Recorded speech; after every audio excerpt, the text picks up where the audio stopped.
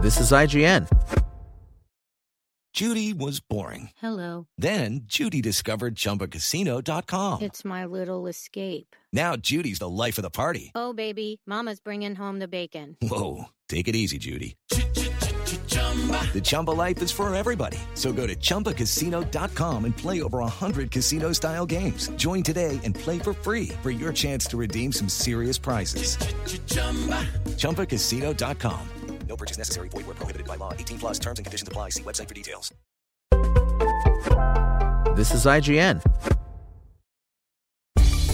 Coming up, Magic the Gathering's one-of-a-kind Lord of the Rings card is already worth $1 million. Welcome to IGN's Daily News Update. But first, Diablo 4 is Blizzard's fastest-selling game, but one customer can't play it.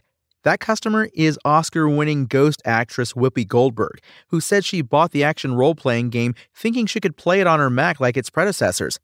Diablo 4, unfortunately for Goldberg, is only available for PC, PlayStation, and Xbox. In a video posted to her Instagram account, first reported by Entertainment Weekly, Goldberg pleaded with Blizzard to release Diablo 4 on Mac. "Give me my Diablo 4, Goldberg said, because I paid for it. I was all excited. I went to play on it, and I'm telling you, this really pissed me off." Clearly, Goldberg failed to read the list of supported platforms before handing over her hard-earned cash.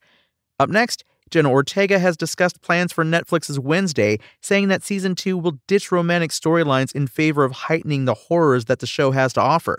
Ortega, who now has a producing role on Wednesday, spoke about her priorities for the next season during a conversation with Elle Fanning for Variety's Actors on Actors.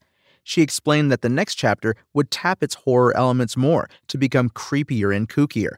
Ortega talked about the collaborative process behind the first season, explaining how she would convene with director Tim Burton and the writing team to figure out what works for the Wednesday Addams character and how that was important from the get-go for Season 2. Wednesday was hugely successful for Netflix and rapidly became one of the streamer's most watched shows ever. And Friday the 13th, the game, will no longer be available to buy after this year, publisher Gun Interactive has announced. It's due to the expiration of the Friday the 13th license, set for December 31st, 2023.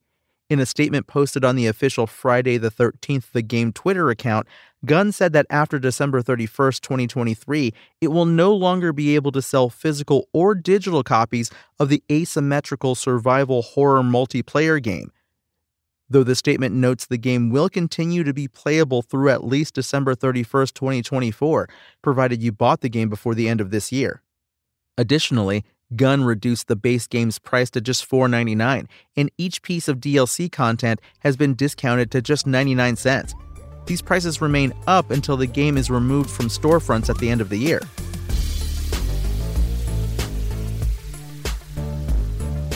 Magic the Gathering's upcoming Lord of the Rings expansion includes a one-of-a-kind One Ring card that collectors are already willing to pay $1 million for. Trading card buying and collecting company Dave & Adam's Card World has issued an unprecedented $1 million bounty for the special One Ring card, doubling the $500,000 offered by fellow collector and investor Cassius Marsh Sr.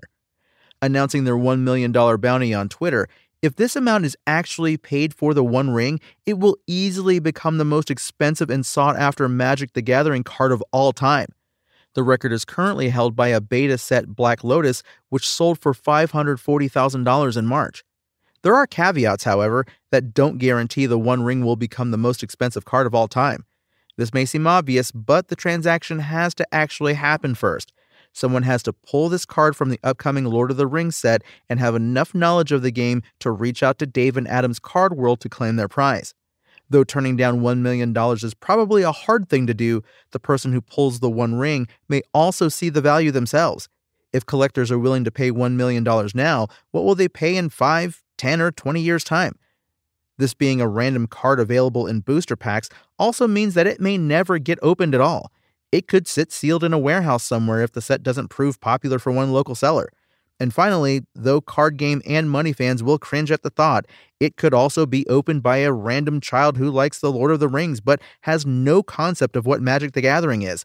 The One Ring could be opened with Cheeto-laden fingers, put unprotected into a backpack, and thrown around the playground. It might get sticky or ripped or boring and thrown away. Lost forever. Needless to say, a lot has to go right before someone pays $1 million for the One Ring card, though it will spur some excitement in the Magic the Gathering community as players wait for it to be opened. That's your IGN Daily News. My name is Tony Jackson, and if you want more news on your favorite games and entertainment topics, make sure to visit us at IGN.com. You can also download our free app on your phone or console and subscribe to our weekly podcast to the podcast service of your choice.